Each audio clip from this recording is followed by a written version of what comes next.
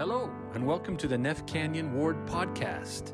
My name is Tyler Slade, and I'm excited to bring you all the cool people of our neighborhood and ward. The goal of this podcast is for all of us to get to know each other better, to create unity through sharing our experiences with others in the gospel. All right, well, good evening. It's good to be here with the Cannons, Stuart and Elaine Cannon. We're excited to interview for this week's podcast and to learn more about the Cannons for all of us that don't know a ton about the Cannons. So I'm excited about this. Why don't we start, Elaine, tell us a little bit about yourself, where you're from, and a little bit about maybe how you met Stuart. Okay.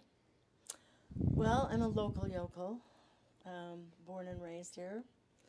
Lived in the same home on Douglas Street, right below 13th East, between 4th and 5th South, for my whole life until I married, which is kind of unusual these days. But I'm the youngest of 5, and I have an older brother who lives in the ward, Ken Smith. I did not know this. Everybody's tied together in this ward.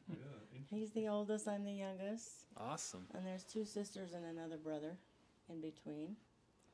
So I just walked to school, elementary school, junior high, and then I went the other direction, walked to high school, and then I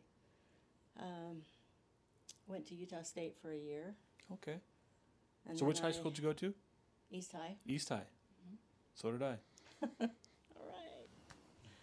right. And then I came home. My mother was not well, and so I came home and went to the U and graduated from the U.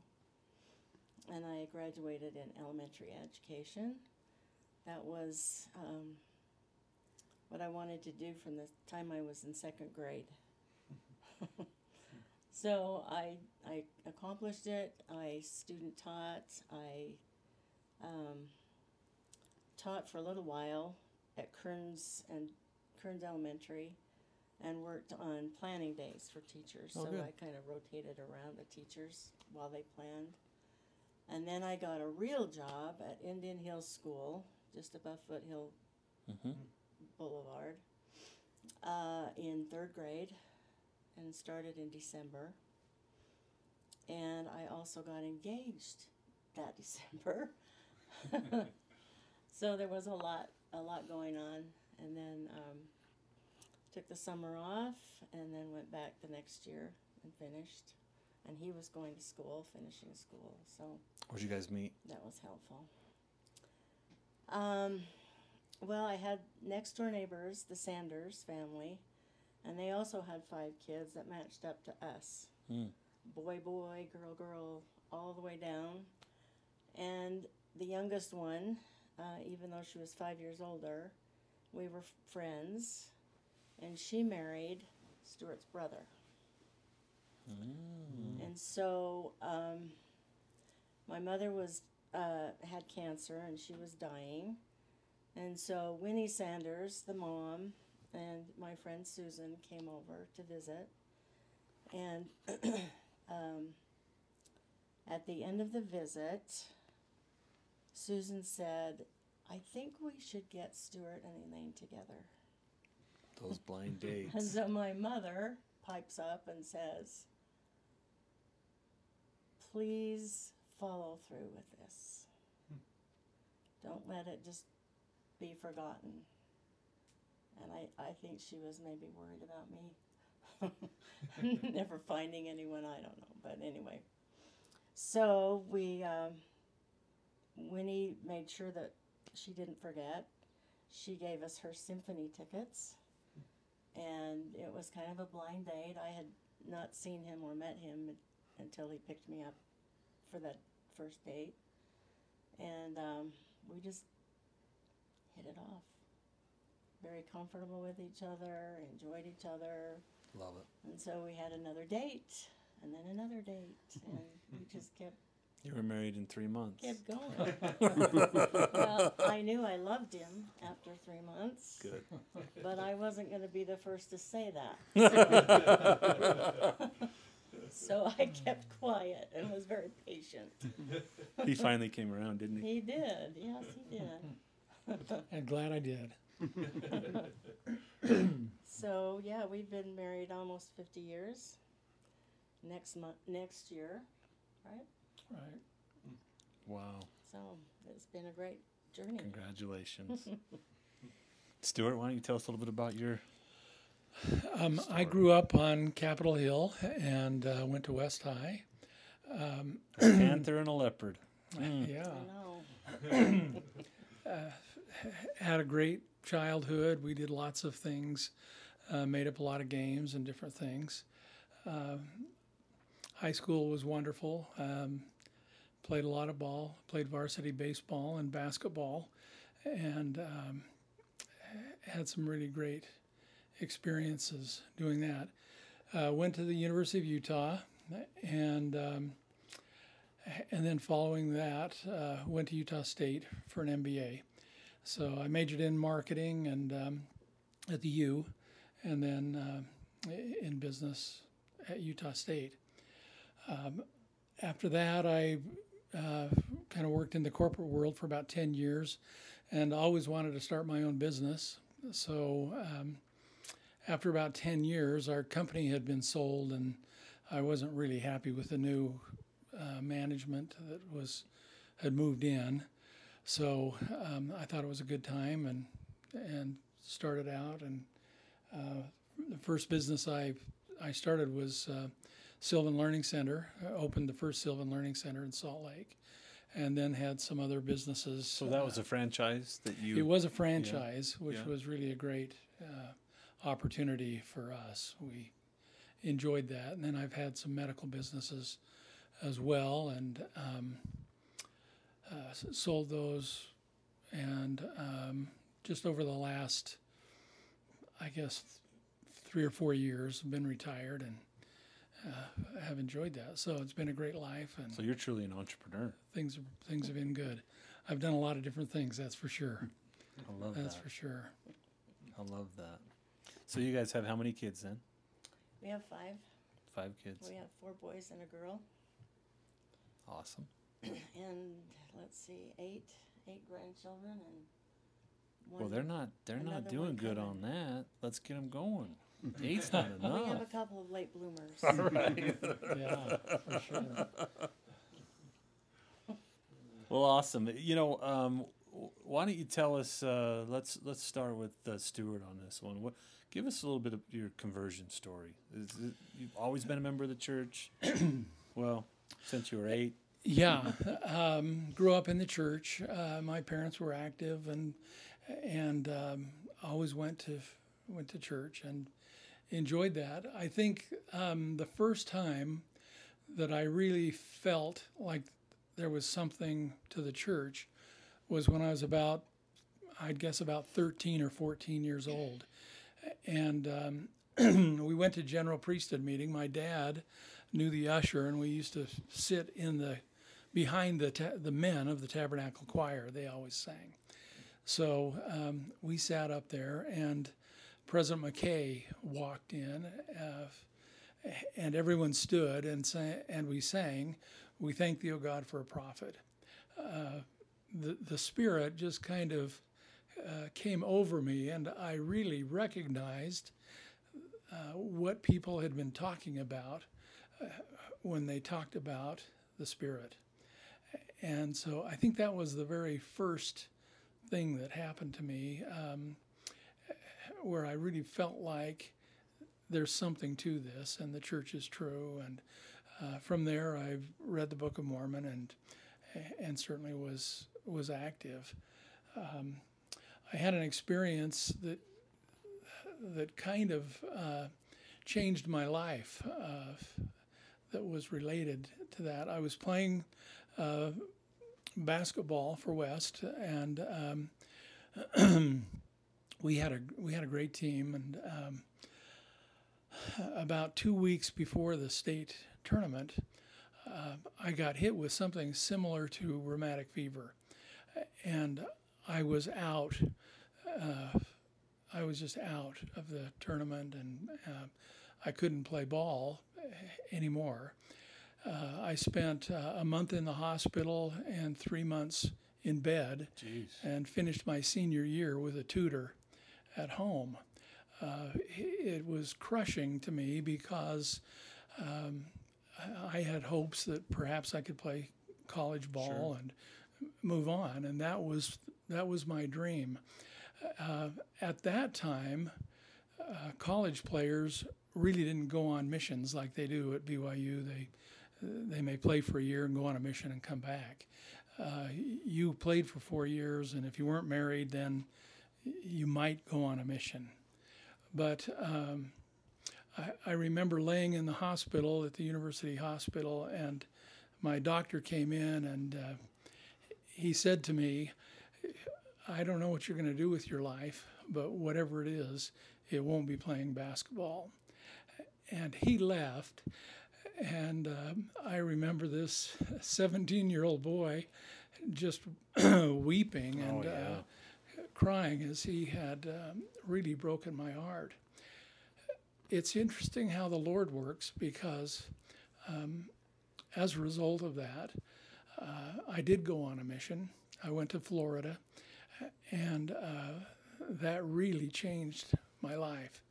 I had a wonderful mission and learned a lot of things about obedience and discipline and how important that was as a missionary, and had a great mission and returned home. I felt like going through that kind of adversity in my life enabled me to continue on through many times where things were difficult, and I faced hardships and was able to overcome them. I know that we wouldn't have served a mission later in our life had that particular experience been different, and that I wouldn't have served a mission. So I think the Lord really understood what was happening for my life and for our life, and set me on a path that I could accomplish the things that He wanted me to accomplish. Even though you may not have recognized it at the time. And I absolutely did not recognize it at the time. It was a very difficult situation, and that illness really kind of went on even into our marriage, where I had some difficulties. But it has been a learning experience to overcome. Wow, I love that. Thank you for sharing that. It's amazing how, you as you sit and listen to something like that, how it can just touch you, and how you can definitely feel the Spirit right now. So thank you. Elaine, tell us a little bit about your experience with the gospel and conversion. Well, I grew up also in a very active home. My dad was in the bishopric for years. My mom served in many capacities in the primary for over 30 years. I used to go visiting teaching with her. I was just ingrained. That's what you really did in my life.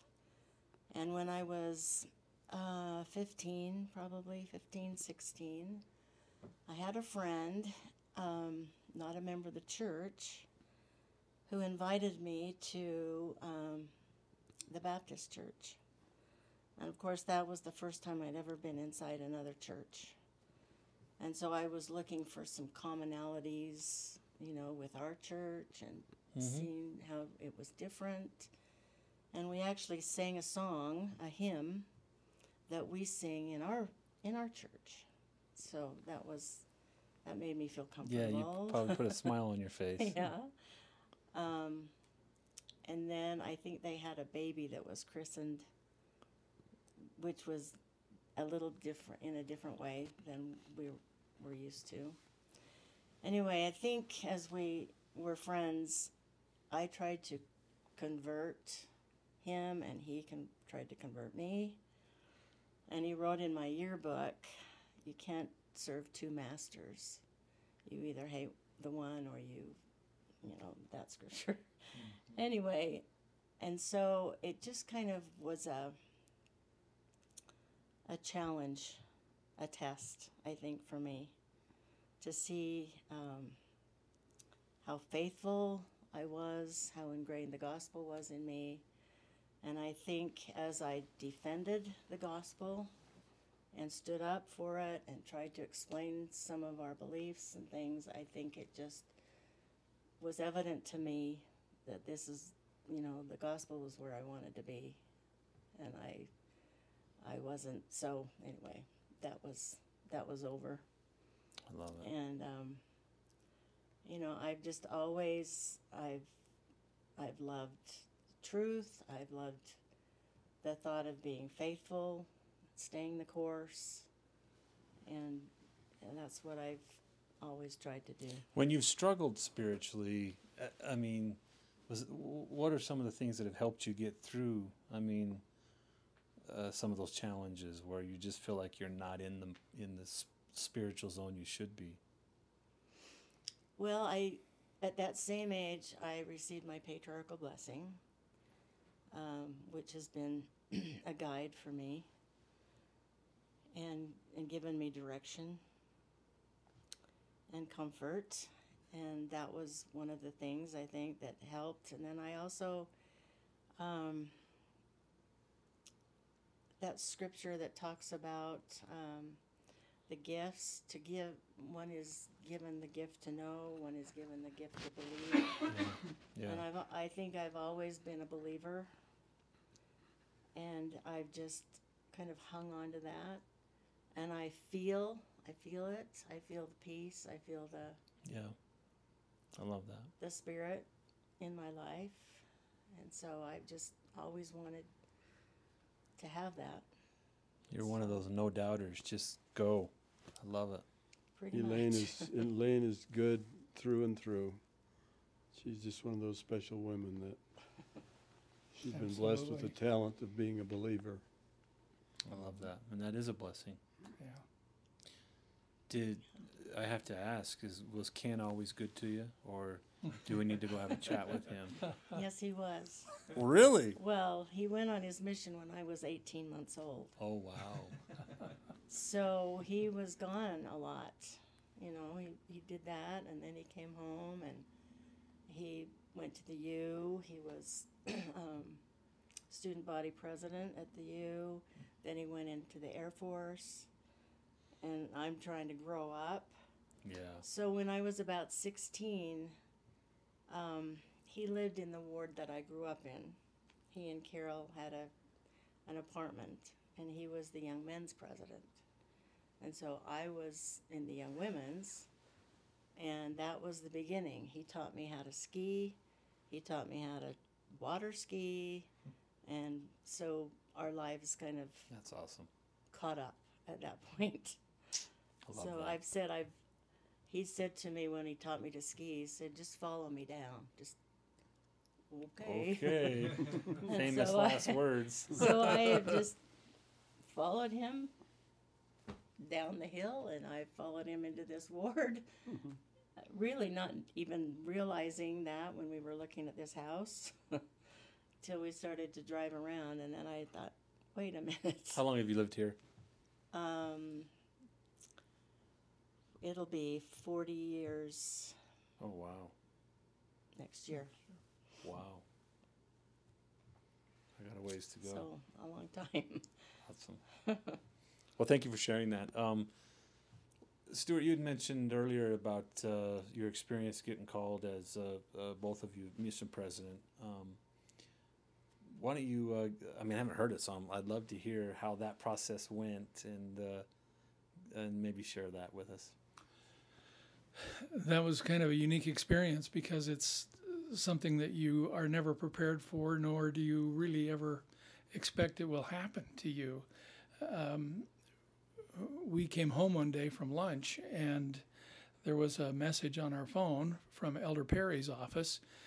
His secretary had called and said Elder Perry would like to meet with you and your wife. And So when you get that, you're just like, "Hey, hon, you might want to listen to this." well, Well, I listened to the message. Okay. And then I handed him the phone. So we called and unfortunately, our schedules, we had a hard time getting together. We were out of town, and then he was out of town, and so we couldn't meet for about 3 weeks. So Would be if I ever got that call, it'd be that way forever. so here we are, for 3 weeks, 24/7. Just what do they want to talk to us about, and what does he want to say? Oh, that's So true. it was really hard. Your stomach would be in a knot. That was tough. So anyway, we finally did get together, and he visited with us. We had a wonderful visit, as you can imagine, with Elder Perry, and he said, "Well, the brethren, they tell us that we're not supposed to say why we're interviewing you, but we're interviewing for mission presidents, and so." The following week, he said, "You may or may not get called," and so again, you just have this on your mind. You're in limbo. Do you think, is my life about to change? Yeah. So I'm driving down Cliffhanger. 215, and my phone rings, and I answered it, and it was President Eyring's secretary, and she said, "Can you meet with President Eyring tomorrow at 1:30?" So, I got the car corrected. We finally said yes, and Got back in your lane. so we went in to see President Eyring, and he was marvelous and so wonderful to visit with us. And he said, "Oh, I see you've met with Elder Perry, so you probably know why you're here." And That's funny. so he did extend the call to us, and it was interesting because it was quite formal, actually. He extended a call to me in a very kind of formal way, and then he extended a call to Elaine in a very formal way. And this was after about an hour's interview. So, But just a call to serve a mission. yeah, we didn't know Not where we were knowing going. Where? So now we don't know where we're going, and we have this call, and as this just began to weigh on me, and I thought, well, as I just hope that it's not a new mission. This was when the age change came, and they were creating a lot of new missions, and I thought, as long as it's not a new mission, maybe I can kind of move in and take over with what someone has been doing. So we did get our call to the Idaho Nampa mission, and it was a brand new mission. And so now we're thinking about this, and as time went on, and I thought, I just struggled with the fact that I was going to be called to lead these missionaries. And I remember fasting one day, and at the end of the fast, I felt worse than I did at the beginning. And I remember kneeling down that night, and my prayers were, Heavenly Father, I can't do this. I need help. And that was it. That was the end of my prayer. That's all I said. It wasn't, I'm grateful for the family or any of the things that you normally would say. And the following morning, I had a direct answer to that prayer. And I got up about 5 a.m., and it was just in my mind, burning in my mind, "Ye have not chosen me, but I have chosen you." And I went into my study and got my scriptures and came in and woke Elaine up, and we looked this up in John 15 and read that and talked about the fact that we really had the support of the Lord as we went forth to lead this mission. And it was a tremendous comfort, not only then, but really throughout our entire mission, to know that the Lord knew who we were. He knew what our assignment was, and that He would sustain us on our mission. And as a mission president, you have all kinds of very interesting and challenging things to deal with. So it was a real blessing and a real answer to prayer. Wow. Wow. Elaine, Well, what are you? when he read that scripture to Yeah. me, it was like it was not his voice. I can't explain it, Yeah. but he read it, and it was comforting to both of us. And we thought, okay, we can do this. And then I just kind of kept saying to myself, just do your best, and the Lord will do the rest. And He qualifies those whom He calls. And then we chose our scripture for our plaque, and we had several that we were thinking of, but the one that really spoke to both of us was the one from Proverbs 3, 5 and 6, that says, trust in the Lord with all thine heart, and lean not unto thine own understanding.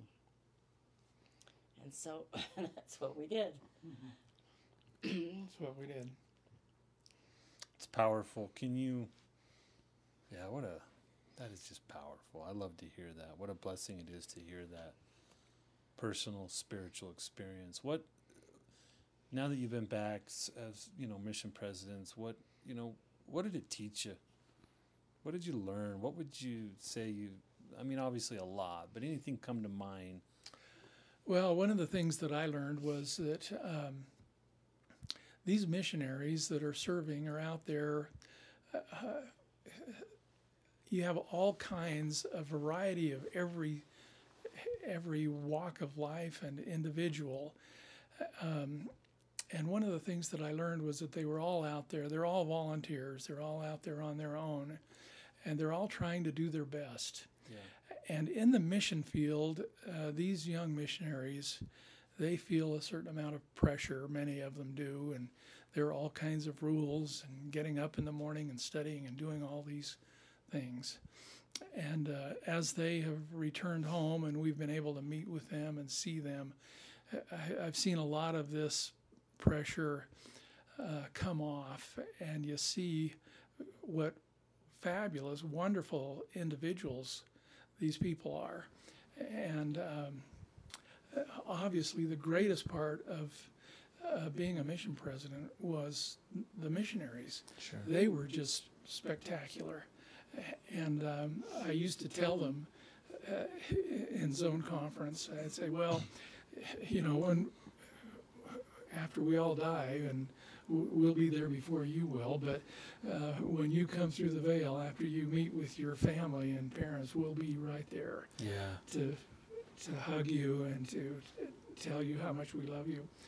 And that was the greatest part of serving that mission, was to be with these missionaries and to help them through. Many of them had challenges that we were Sure. able to help them with. So Elaine, if you've got a listener right now that's maybe contemplating going on a mission, whether it be young woman or a young man or even an older couple, what advice would you give them on missionary service and the decision of going or not? Well, I would say don't dismiss it right off. I'd say think about it. I would say pray about it and get a witness that that's what you're supposed to do. Yeah. And because of the age change, the sisters were able to go at 19 rather than 21. And when we had testimony meeting with with everyone after a temple session, the sisters would normally say, I wasn't even thinking about a mission Yeah. until the age change. And many of them said, I don't know that I would have come. But they also said, I know this is what I'm supposed to do right now with my life. And and it was a great strength. I think the elders were a little unsure with so many sisters. They didn't quite know what to do at first. Yeah. But they realized that the sisters could help them and strengthen them, and it was a good thing. And you just learn to love them. Yeah. And going to the temple with them, we could go. How often did we go? Once a month. And that was just such a special blessing to be in the temple with these missionaries. Huh. And we could, they'd come into the celestial room, and we would be there to greet them That's and give fantastic. them a hug, and then we would go home and we would have a dinner and then a testimony meeting. And they were just amazing times I love that. together. What years were you guys there? We were there from 2013 to 2016. So not too long ago. No, well, we've been home 5 5 years. years now. Yeah. Yeah, it was right when the change happened. And that was a big change. Yeah. But we keep in touch with these missionaries. We on Facebook, and there are some of them are on their third child, and It's fantastic. we've been to many of their weddings in the temple, and we just have a lot more children than we Yeah. thought we would have. They're your grandchildren there. They really are. Well, thank you for sharing that experience. That's something that is definitely, I'm sure, in your world, changed you spiritually for the better. We know that serving does that. And make no mistake, it's not easy, but it was worth it, wasn't it? Yeah, for sure. Why don't we finish with this question? We'll start with you, Elaine. 100 years from now, we're gone, obviously, and your posterity, great grandkids, are listening to this very podcast. They find it on somewhere, and they're listening to you. And what advice would you give them, and what would you want them to know about you?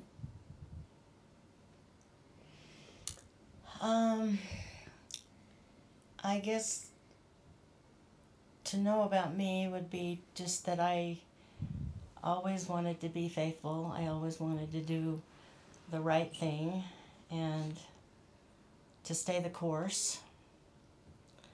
And my advice would be, don't necessarily follow the world. Don't give in to the world. And never give up. Never give up your faith. I used to tell the missionaries, your testimony is the one thing that you take into the next life with you. And nobody can take that from you unless you give it away. And so I would just say, just hang on to that testimony and make it stronger. Just do the things that will enforce it. Love it. Stuart, how about you? Well, I think 100 years from now, I might like them to know that I loved athletics. That was something that was a big part of my life. You went golfing today. Yeah, I went golfing today. I learned a lot of lessons through that, overcame a lot of obstacles. It was a great teacher for me. I've run a number of businesses, and one of the things I've learned in that is to be totally 100% honest in all of your dealings in business. There are often times that come up where it's easy to fudge or do something that's maybe not appropriate. But if you are totally honest, always, things will work out. And that's an important part. And then obviously the gospel of Jesus Christ, which is the most important part of my life. We had a little bit of a theme in the mission field, which was to have the gospel inside of you. And it has always been with me. I felt like it is who I am and what I do.